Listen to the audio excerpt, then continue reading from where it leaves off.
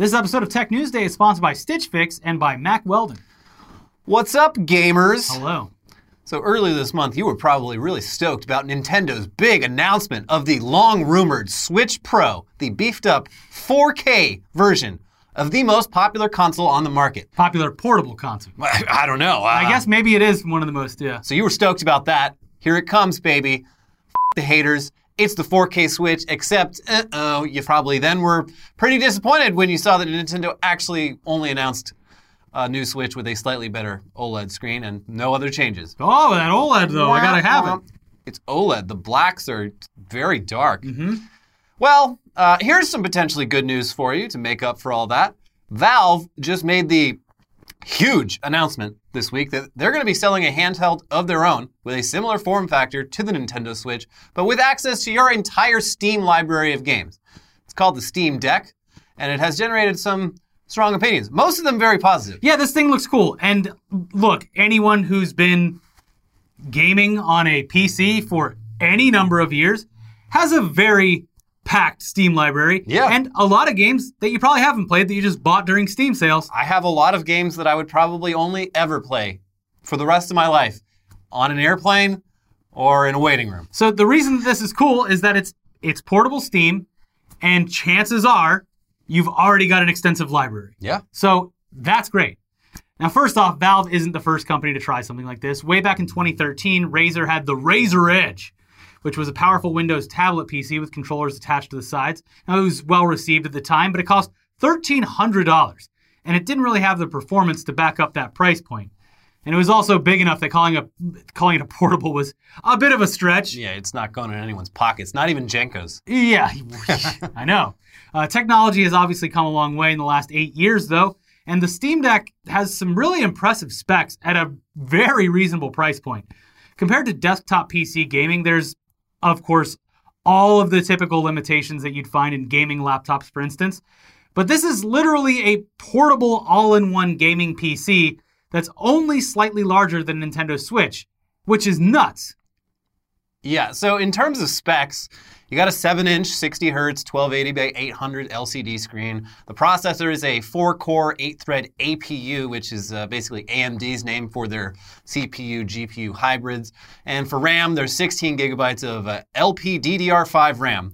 It runs off SteamOS, which is Valve's custom Linux operating system that they originally developed for those third-party Steam machines that didn't really catch on a few years back. Mm-hmm. As you'll recall, the idea was for hardware makers to sell dedicated gaming PCs with a size, a price, and a level of performance to match the Xbox and the PlayStation. It was a decent idea, but it turned out that the market for that kind of crossover product was not as big as Valve had hoped. So SteamOS, it was also very limited in capability, but it sounds like this new SteamOS is a lot more capable. It's basically a whole new thing. But also, it's on a portable gaming device, so it doesn't even need to be anything above and beyond what you would expect out of a gaming device. It doesn't need to be, but it is. Yeah, and which is cool. Yeah. I'm just saying, when you're like building, a bunch of brands doing PCs specifically for gaming like that, it's like, all right, that's nice, but how about doing a bunch of other stuff that a normal PC does? And they also ran into the issue of, you could just build a regular PC that specs out to an Xbox One for relatively cheap anyway. Yeah. Anyways, the new SteamOS is built on Proton, which lets Windows applications run on Linux-based operating systems and can function as a fully capable PC when plugged into a monitor, keyboard, and mouse. But also, and this is huge, Valve is perfectly okay with people wiping SteamOS from their devices and just installing Windows. Now, in either case, what that means is you'll be able to install other game stores like Origin, Uplay, the Epic Game Store, and Xbox Game Pass. So this is a Valve device designed for using Valve's library, but you're not under any obligation to use it that way. Yeah, that's pretty insane. It's kind of unheard of for what is essentially still a console, and it's very refreshing. It's much like with cross-platform play. I never thought I'd see it in my lifetime, but yeah, Valve, they probably very wisely realized, they're like, people are going to be turned off by the fact that the hardware might be great, but you're stuck with the Steam library. You can't play Fortnite on it. So they're like, whatever, you want to do that, whatever. Yeah. It's your machine. You bought it. Valve designer Lawrence Yang told IGN, IGN got all the exclusives on this. He told them, We don't think people should be locked into a certain direction or a certain set of software that they can install. If you buy a Steam Deck, it's a PC. You can install whatever you want on it. You can attach any peripherals you want to it. Maybe a better way to think about it is that it's a small PC with a controller attached as opposed to a gaming console. And as for attaching peripherals and whatnot, there will be an official dock sold separately with ports for displays, Ethernet, USB, and power. But also any third-party powered USB-C port will also work. Cool. Which is great. Another is just like, yeah, whatever, if you got it already. Sure, plug it in. Ours is great, but if you got one already, sure, I don't give a shit. Yeah. But back to the actual hardware. Again, it looks very similar to the Switch. On the front, you've got 2 joysticks, a D-pad, 4 buttons. But there's also 2 trackpads on the front for doing mouse stuff, similar to the Steam controller. And then there's 2 triggers on each side, and on the back, there's 2 more Pro-style grip buttons on each side. That's 16 buttons, which is more than enough for most games. And we're not sure if the thumbsticks will be able to click or if you'll be able to use the trackpads as buttons, but that would be 4 more buttons. So a lot. You're not going to run into too many issues here. Yeah, not going to... Especially because a lot of games have controller remapping specifically on the Steam library. Yeah, and they said the controller mapping is going to be super easy, which you would assume. Plus, as you could expect, the screen is touchscreen. Yeah. So that would make things a lot more intuitive for a lot of games out there. Yeah. And that's all great, but, how does this thing actually run? Well, we don't know. But based on what IGN has said about their hands-on preview of the Steam Deck, it runs pretty well. You won't be playing anything at max settings, but it sounds like most games can comfortably run at standard or even high graphic settings, and that includes games that came out this year. A big reason for this is also one of the biggest complaints, though, about the Steam Deck, that 1280 by 800 resolution. That's a lot fewer pixels to have to render compared to 1080 or 4K. So the relatively weaker hardware can really punch above its weight at that resolution. That's the trade-off. But still, a screen resolution that's only slightly better than the Nintendo Switch is going to be a deal breaker for some people.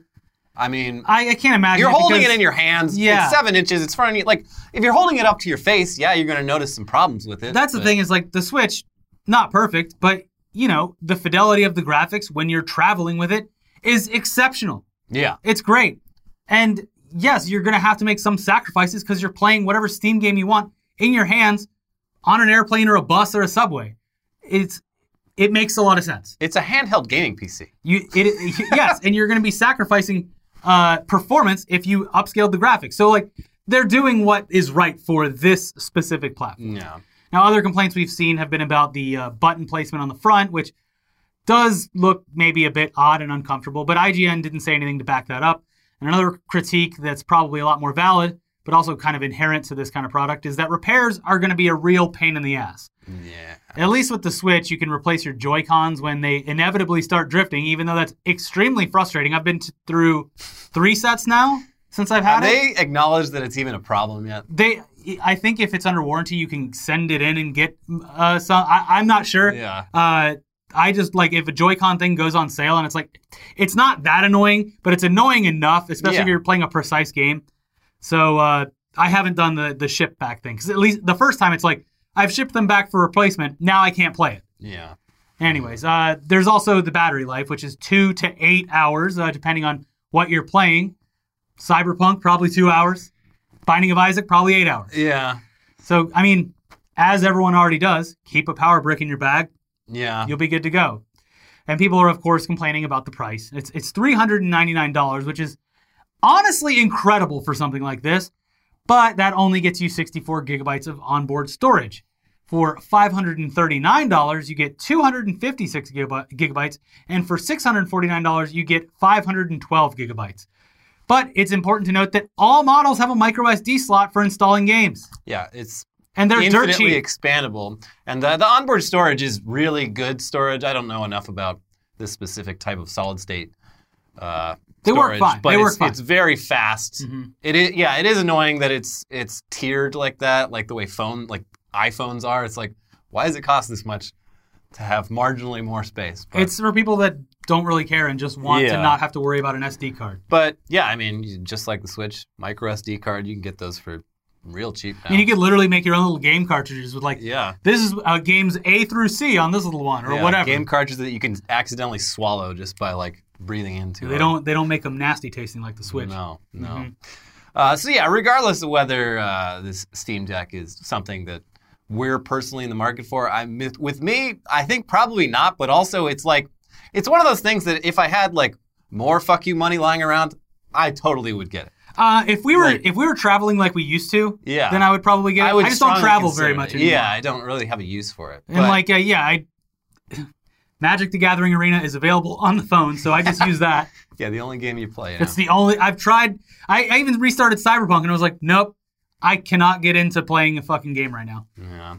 But yeah, regardless of how you feel, it does seem like a really impressive product that Valve spent a lot of time carefully developing. Like Valve doesn't release stuff on a whim. Have you seen the greatest name for this device? No. The Gabe Boy. That's good. Yeah, it's good. The Gabe Boy. Mm-hmm. Yeah, so this doesn't come out until like around Christmas time. So it's going to be a little while before we get like a better idea of just how well it actually runs. But we got to imagine Nintendo is probably shitting their pants just a little bit right now. I don't know. Nintendo's all about exclusives. They are, and that's how like the hardcore Nintendo army are all about that. But like Steam also has a massive library of like similar sort of like old school looking games. Yeah. Look, you're not wrong. I just don't think Nintendo's worried. Between Zelda, Smash Brothers, and Mario, they're like, look, we don't care. And that wheel. Yeah. Getting in shape with the wheel. Is it motion tracking, this Steam? Oh yeah. I forgot to mention that. It does have this feature where like they didn't go into it too much, but it's like if you're playing a first-person shooter. Yeah, this is funny because this is how like when you're a little kid and you're playing video games, you just like naturally sort of like turn the wheel. Like now that actually has an effect on movement in the game, which is interesting. I can see I can see that either being super annoying or something that you get so used to that you're now unable to play on any other machine. But yeah, that's pretty interesting. I don't know how capable it really is, like beyond slight movements, but probably not going to be a lot of like rhythm games and workout games on there. That's the thing. Is like the Nintendo Switch is very loud. What they need to do is put LEDs all over this thing so that people on a plane know you're playing the Steam Deck. That guy's playing a Nintendo. Yeah, because the whole plane is lit up from your seat. Yeah. Mm-hmm. But yeah, what do you think? Have you already placed your pre-order? Are you one of the Nintendo weirdos who by default hates this? Stay out of my territory. Or are you an insecure PC Master Race gamer who thinks that this is just for casuals who need to stay off my playground? Sound off in the comments below. Look, the Switch, I traveled recently. I used it for two things, as always. Donkey Kong and Binding of Isaac. Binding of Isaac will be on here, but I already have it for the Switch. Yeah. But it's great to play Donkey Kong Country or whatever else. Switch has good games. I bought Mario Golf, and I've played a couple rounds. It's not my favorite thing, but I bought it so me and my wife could play against each other. It's fun. I don't think it's worth $60. It's the first game I've paid full old game price for in a long time, and it was like I was like, okay, but it's like a fun game that my wife play. It felt so weird paying full price for something, and it really isn't worth it. It isn't.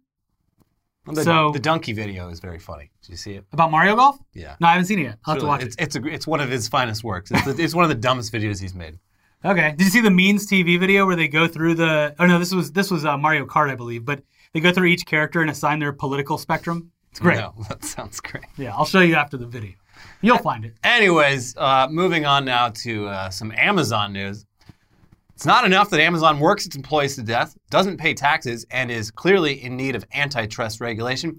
They've also made life hell for a lot of women and young girls whose parents made the horrible mistake of naming them Alexa before that name was entirely associated with Amazon's Echo Assistant. That's what middle names are for. And yeah, I mean, it is pretty messed up that unlike Apple and Google, Amazon just went with an actual human name that people have like used forever for the word that you're supposed to shout at a machine.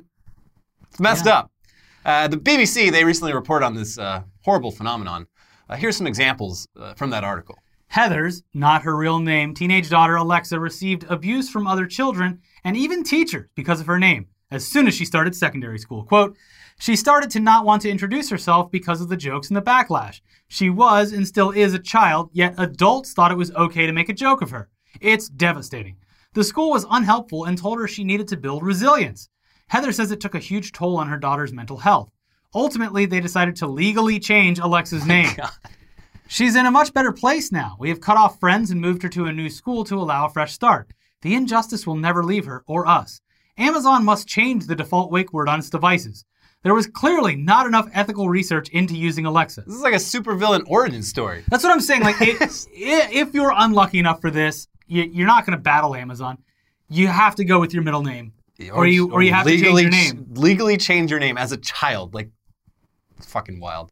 Yeah, I mean, Alexa, like the app, like the speaker. Alexa, Alexa. I'm sure that this extends to people with the name Alexis too, because it's close enough. Alexis, like Alexa. Yeah, I got some. There was a joke with a southern accent calling Alexis or something like that, and it picks it up. The Alexa device. Okay, Alexa. Alexa? Yeah, and it works. Here's more from that article. Charlotte, again, not her real name, says her daughter, Alexa, is only 6, but is already being picked on. It started in reception. Older children would say things like, Alexa, play disco. Other boys picked up on it and shouted commands at her. We were at the park the other day, and every single boy there was saying it to her constantly. She started clamming up. I think it's affecting her confidence. Adults make fun of her, too. She said to me, I wish people didn't know my name. People buying these devices are unwittingly adding to the problem. 6 years. That's kind of the parents' fault. How is it the parents' fault? Oh, well, 6 years? Well, so this is in the UK, and the Alexa devices didn't launch there until like 2016. So right on the cusp. Still, young enough to change their name, and the kid would have no idea. No idea. Yeah. Like, no, your name's just They probably regret Michelle it now. or whatever. Like, look, that's what your name is. You're too young to even get it. Sorry. Me and your father fucked up. I think they were probably optimistic. They're like, no, this wasn't going to ruin our child's life. It's just some shit that Amazon sells. It's a speaker that reads you recipes. And boy, were they shocked.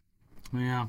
Anyways, Lauren Johnson from Massachusetts, USA, has started a campaign called Alexa is a Human. She said, my daughter Alexa is 9 now. The whole thing is a step beyond normal teasing and bullying. It's identity erasure. The word Alexa has become synonymous with servant or slave. It gives people a license to treat people with the name Alexa in a subservient manner. Lauren added that for older children, a lot of the Alexa jokes can be sexual in nature. Oh, Yep. fuck. You already, in your head, you're saying exactly what kids on the playground are saying. Oh, yeah. Fuck. Mm-hmm. Yeah, that's rough. Yes. The people who were, the ones who were like 13, how would they have known? How would they have known what their life would turn out thanks to Jeff Bezos? Look, I don't know, I don't want to speak for everyone, but I hated my name when I was a kid. Why? I would get teased for it because I didn't have a normal name in my school. Because you were going by Richard? No. How is Ricky not a normal name? I don't know. And I remember being a kid and being like, can I just have a normal name like Chris or Steven or something like that? My name is Elliot. What the fuck are you talking about? Yeah, you were the kid from E.T. Yeah, I didn't like it. People would go up to me all the time, Elliot. It was very annoying, and adults too. So I did experience a taste of this as a kid, and I fucking hated it. The funniest thing was that I obviously had no frame of reference for the joke, but I did have teachers that would, when I was in elementary school, I specifically remember my 5th grade teacher going, Ricky, don't use that number. And I'm like, what the fuck are you talking about? Like, I don't know what that is. Yeah. Man, names suck. Yeah. Here's one more example from that article. The issue also affects adults. Alexa lives in Hamburg, Germany, and suffers jokes both in her private and professional lives. If I do a presentation at work, as soon as I say my name, someone always makes a comment, she told the BBC. I think it's ethically unacceptable that a brand can hijack a human name and totally change its meaning. My name is my identity. I would encourage everyone who is called Alexa to fight for their name. It is Amazon who has to step back. I want to make it clear I'm not fighting for Amazon here. I think that Amazon should change the name. I'm just saying it's next to impossible. Well, I remember at the beginning when they first announced this, the Echo speaker, a big selling point, not a selling point, but like a quirk in their marketing was just like, yeah, so Apple makes you call it Siri. Google makes you say, okay, Google. But like, you can call this like any name. For example, I don't know, I'm going to call mine Alexa. And then, so it was, they marketed it as like, you can call it anything you want. But everyone saw that ad and they're like, all right, so. And also Alexa was set as like the default name. Nobody fucking changed it. So it's like, I think they thought they were being clever. The problem is like, even if they change the name now, the taunting is not going to go away. It's going to take a decade for this to fizzle out. So the damage is done. Yeah. Go by your middle name. Or it's a nice chance to reinvent your life. Start new. Yeah, but I mean, that's what that family in the first example did. They changed schools. Like, they're smart. They cut people out of their lives. Smart. They did it. Over the name of a smart speaker. We have a mutual friend who's a big Star Trek nerd, and he calls his Alexa device computer, and it works. Yeah. Computer, change the... Like, I live in Star Trek. It's cute. Whatever makes you happy. Yeah. And you know what? Good for him, because he's not perpetuating this stolen name. This name erasure. Stolen Alexa valor. Uh-huh. But look, it obviously sounds incredibly annoying. I get it. I empathize with them. I'm just saying, the damage is done. Yeah. It sucks. It really does. Amazon basically intentionally made women and girls around the world have to experience what Michael Bolton in Office Space deals with, but even worse, because that's a fictional character. The BBC notes that in 2016, when Alexa devices were introduced in the UK, the name Alexa was the 167th most popular baby name. And just 3 years later, it dropped all the way down to 920th most popular by a bunch of sickos who are still using it. Jeff Bezos not only killed Sears and Barnes & Noble and Toys R Us, he also killed the name Alexa. And that's messed up. If every Alexa on Earth put their energy together in a couple days... Imagine just a big crowd of might be able to Alexas fight marching up to, Washington. Mental energy.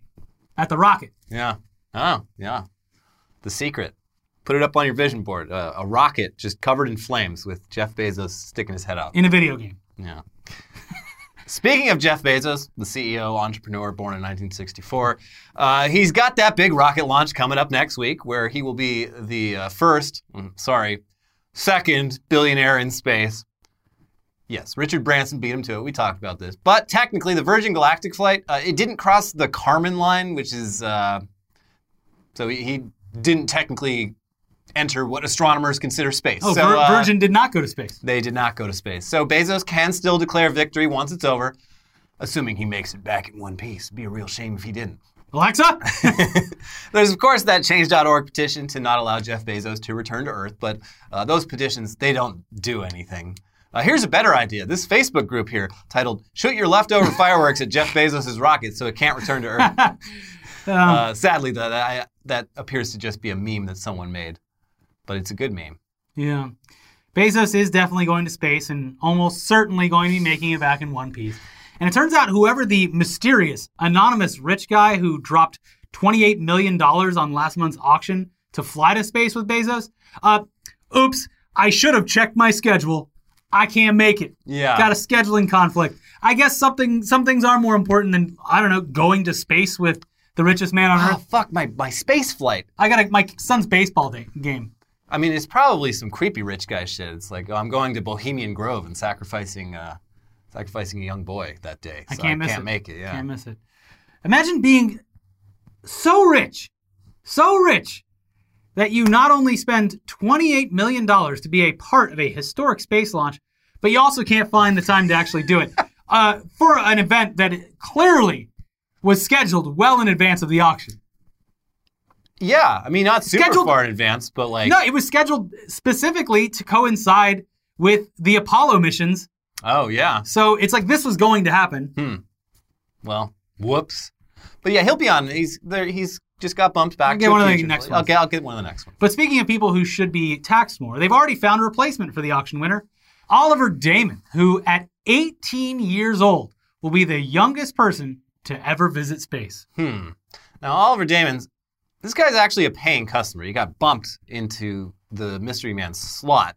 So you may be wondering how a Dutch teenager can afford to go to space. And the answer obviously is that his dad is obscenely rich and bought it for him.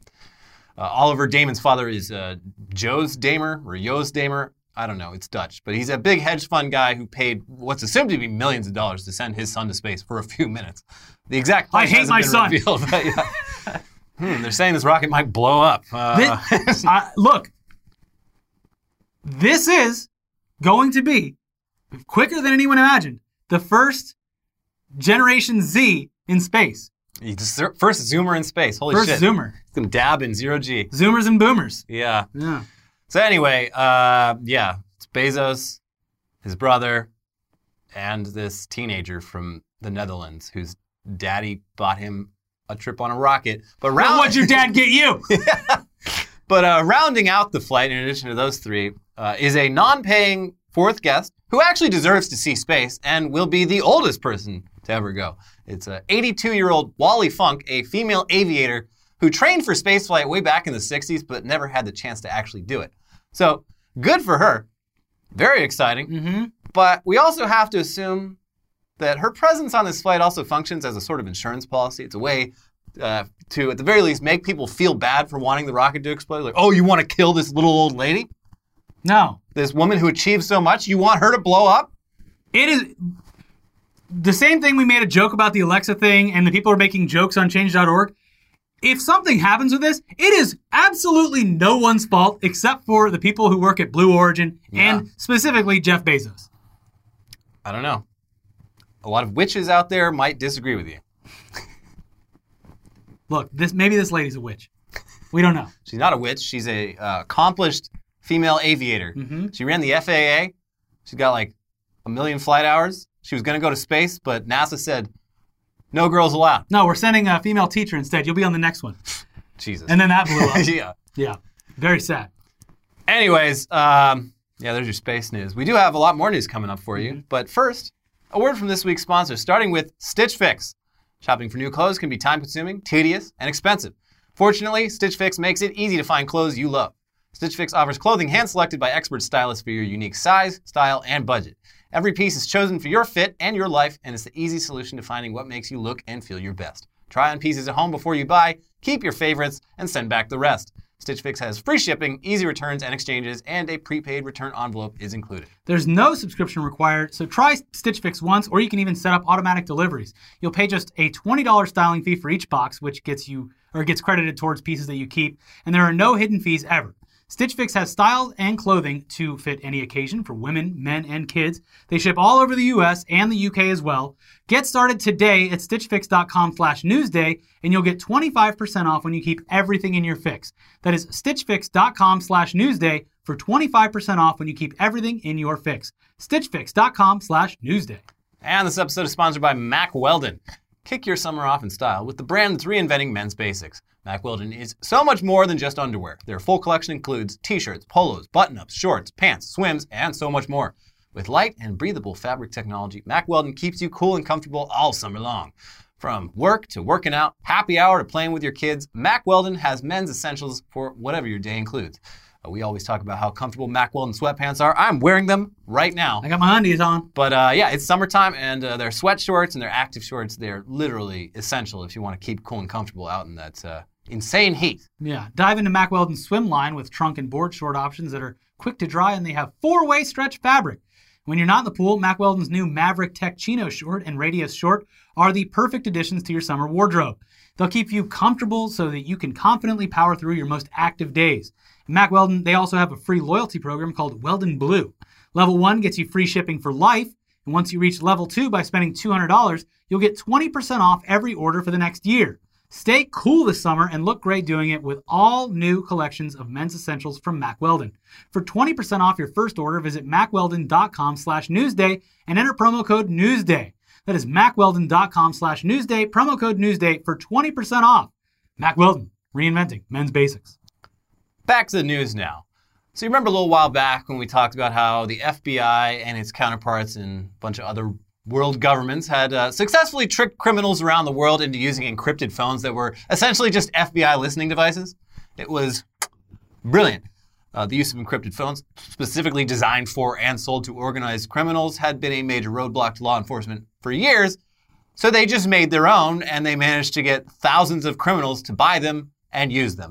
When the truth about these phones was revealed along with mass arrests in multiple countries, not a lot of specific information about the phones themselves was provided. But since then, people have managed to get their hands on these phones, usually by accident. Turns out a lot of original owners of Anom encrypted phones decided to just sell their devices once the jig was up. And a lot of unsuspecting buyers ended up with some very weird phones that aren't capable of a whole lot. The folks at Vice's Motherboard managed to get their hands on one of these phones after a buyer accidentally purchased one. So let's read from what they found. The sleek black phone seems perfectly normal. Unlocking the Google Pixel 4a with a PIN code reveals some common apps: Tinder, Instagram, Facebook, Netflix, and even Candy Crush. But none of those apps work, and tapping their icons doesn't do anything. Resetting the phone and typing in another PIN opens up an entirely different section of the device with a new background and new apps. Now in place of the old apps sit a clock, a calculator, and the device's settings. Clicking the calculator doesn't open a calculator, it opens a login screen. Enter Anom ID and a password, the screen reads. Hidden in the calculator is a concealed messaging app called Anom, which last month we learned was an FBI honeypot. On Anom, criminals believed they could communicate securely with the app encrypting their messages. They were wrong. An international group of law enforcement agencies, including the FBI, were monitoring their messages and announced hundreds of arrests last month. International authorities have held press conferences to tout the operation's success, but have provided few details on how the phones actually functioned. When booting up the phone, it displays a logo for an operating system called Arcane OS. Very little information is publicly available on Arcane OS. It's this detail that has helped lead several people who have ended up with Anom phones to realize something was unusual about their device. Most posts online discussing the operating system appear to be written by people who have recently inadvertently bought an Anom device and found it doesn't work like an ordinary phone. After the FBI announced the Anom operation, some Anom users have scrambled to get rid of their device, including selling it to unsuspecting people online. The person Motherboard obtained the phone from was in Australia, where authorities initially spread the Anom devices as a pilot before expanding into other countries. They say they contacted the Australian Federal Police, or AFP, in case the phone or the person who sold it was of interest to them. When the AFP didn't follow up, the person agreed to sell the phone to Motherboard for the same price they paid. They said they originally bought it from a site similar to Craigslist. Besides Arcane OS, the phone has a few other interesting features and settings. Ordinarily, Android phones have a setting to turn location tracking off or on. There appears to be no setting for either on this device. The phone offers PIN scrambling, where the PIN entry screen will randomly rearrange the digits, potentially stopping third parties from figuring out the device's passcode if watching someone type it in. The status bar at the top of the screen includes a shortcut for what appears to be a wipe feature on the phone, with an icon showing a piece of paper going through a shredder. Users can also set up a wipe code, which will wipe the device from the lock screen, and configure the phone to automatically wipe if left offline for a specific period of time, according to the phone's settings reviewed by Motherboard. Yeah, I mean, it sounds like a pretty good trap device. Yeah, not really useful if you're just trying to buy a phone off Craigslist. Yeah, no, that would be upsetting. Google Pixel 4a. I've always wanted one of these. Oh, my other one just died. This will be great. Anyways, hopefully nobody is paying too much money for these phones on the secondhand market, because they're essentially useless unless you really want to just send messages directly to your FBI agent. Most of the typical functionality you'd expect from a smartphone, it's gone. And there doesn't seem to be any way at this point to turn an Anom phone back into a normal phone. But hey, let's say you're not a criminal and you aren't up to anything shady. You just want a phone that offers privacy and freedom. Well, great news.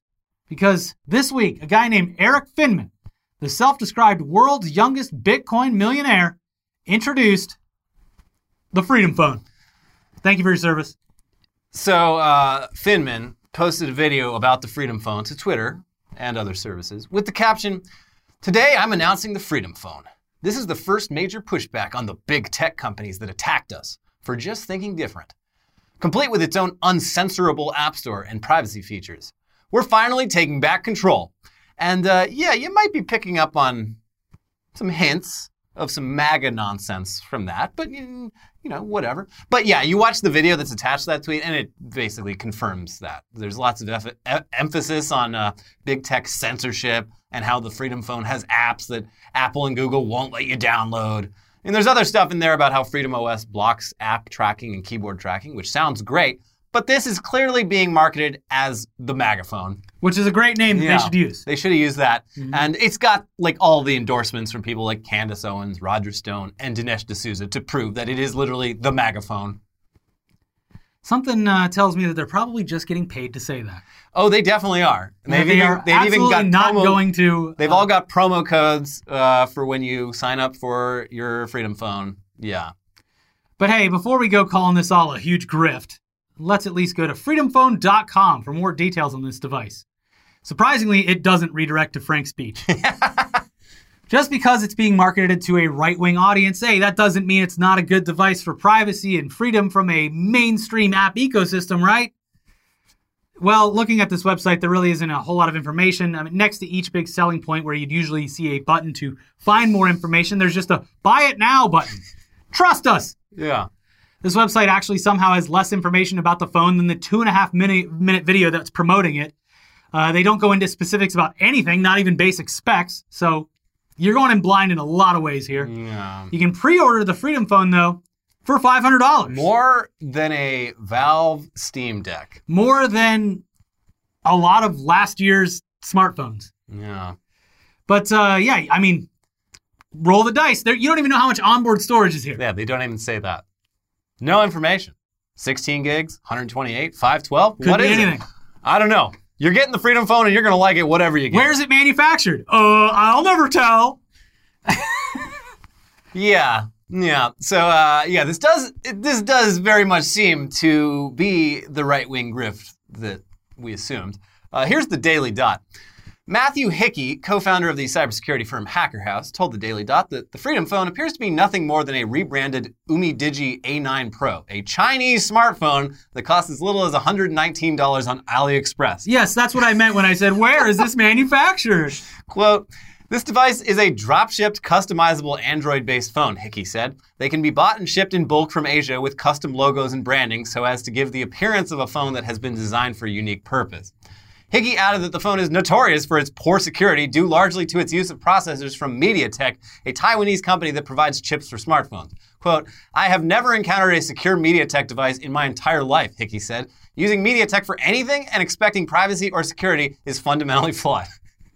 Hickey even stated that MediaTek's processors are widely used in smartphones throughout North Korea due to their highly customizable nature and low security barrier, which allows the regime to easily implement surveillance backdoors. Yeah, that's when I was talking to you about this on Discord, I was like, this is a honeypot. You're like, no, it's a grift. And I'm like, why can't it be both? But at its base level, if you're not worried about any of that, it's a Soldier Boy phone. Yeah.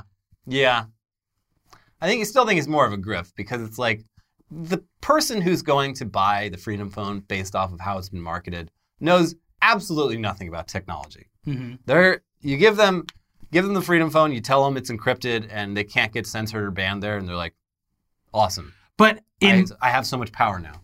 Throw the ball back to me, honeypot. You tell them that, and they're going to say shit that they wouldn't normally say on a phone messaging device, email, whatever. If it's not a honeypot, I'm sure the FBI is kicking themselves for not thinking of this sooner. Or seeing an opportunity as it's being marketed. Yeah. I think you understand that we're saying don't buy this phone. I mean, you wouldn't do that. No. Your dad, your mom, maybe. Yeah, well, knowing how things go on YouTube, they're probably running an ad for it before this video.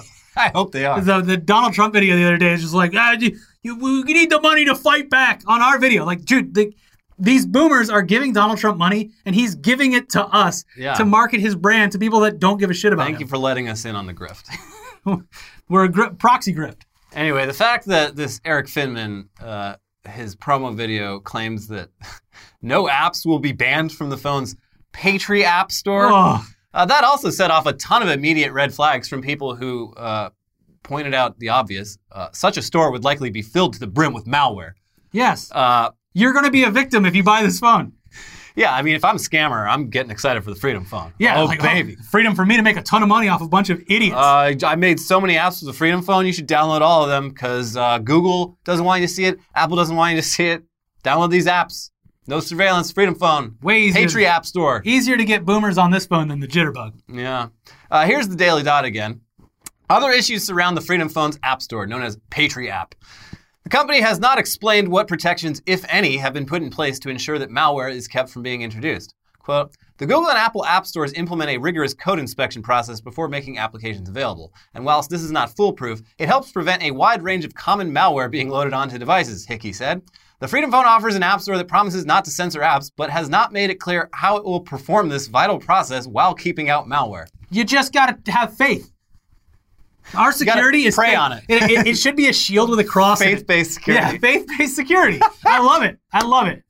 I'm so excited for this to come out. It comes out next month. Perfect. I can't wait to see the unboxing videos on. It better have an eagle that like flies across the screen when you boot it up. Yeah. Yeah. I'm so excited for the Freedom Phone. You and every government agency. Yep. But hey, it's a great grift. And speaking of grifts, another prominent figure in the crypto world, or at least formerly prominent figure, made the news this week when he appeared on Twitter for the first time in years to actually just shit all over the crypto world. Jackson Palmer, the guy who created Dogecoin, has been out of the crypto game for a long time after creating Dogecoin as a joke back in 2013. So it must have been surreal for him to see this dumb thing that he did 8 years ago get so wildly popular earlier this year. He's also believed to have sold most of, if not all of his Dogecoin before the insane exponential growth, which may have influenced his opinion on all this. But here's what he said this past week. I am often asked if I will return to cryptocurrency or begin regularly sharing my thoughts on the topic again. My answer is a wholehearted no, but to avoid repeating myself, I figure it might be worthwhile briefly explaining why here. After years of studying it, I believe that cryptocurrency is an inherently right-wing, hyper-capitalistic technology built primarily to amplify the wealth of its proponents through a combination of tax avoidance, diminished regulatory oversight, and artificially enforced scarcity. Despite claims of decentralization, the cryptocurrency industry is controlled by a powerful cartel of wealthy figures who, with time, have evolved to incorporate many of the same institutions tied to the existing centralized financial system they supposedly set out to replace. The cryptocurrency industry leverages a network of shady business connections, bot influencers, and pay-for-play media outlets to perpetuate a cult-like get-rich-quick funnel designed to extract new money from the financially desperate and naive. Financial exploitation undoubtedly existed before cryptocurrency, but cryptocurrency is almost purpose-built to make the funnel of profiteering more efficient for those at the top and less safeguarded for the vulnerable. It continues, cryptocurrency is like taking the worst parts of today's capitalist system, e.g. corruption, fraud, inequality, and using software to technically limit the use of interventions, e.g. audits, regulation, taxation, which serve as protections or safety nets for the average person. Lose your savings account password? Your fault. Fall victim to a scam? Your fault. Billionaires manipulating markets? They're geniuses. This is the type of dangerous free-for-all capitalism cryptocurrency was unfortunately architected to facilitate since its inception. But these days, even the most modest critique of cryptocurrency will draw smears from the powerful figures in control of the industry and the ire of retail investors who they've sold the false promise of one day being a fellow billionaire. Good faith debate is near impossible.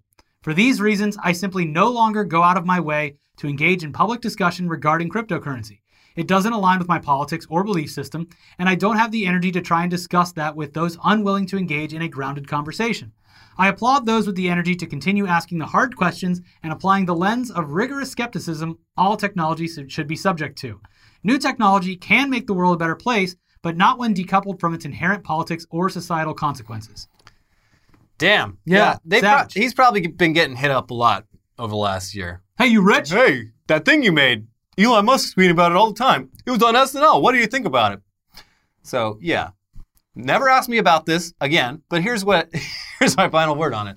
And I'm sure that there's a bunch of, it would be completely unnatural for him to not be upset about the skyrocketing value. Sure. But, obviously he must be kicking himself over it. But also it's just like, why is this dumb fucking thing I made that was never intended? Exactly. This was literally a joke about how circa 2013-ish, just tons of shitcoins started flooding the market. This guy was like, look at that, it's on a NASCAR. Yeah. Well, my work here is done. Well, see ya. Reddit loves it.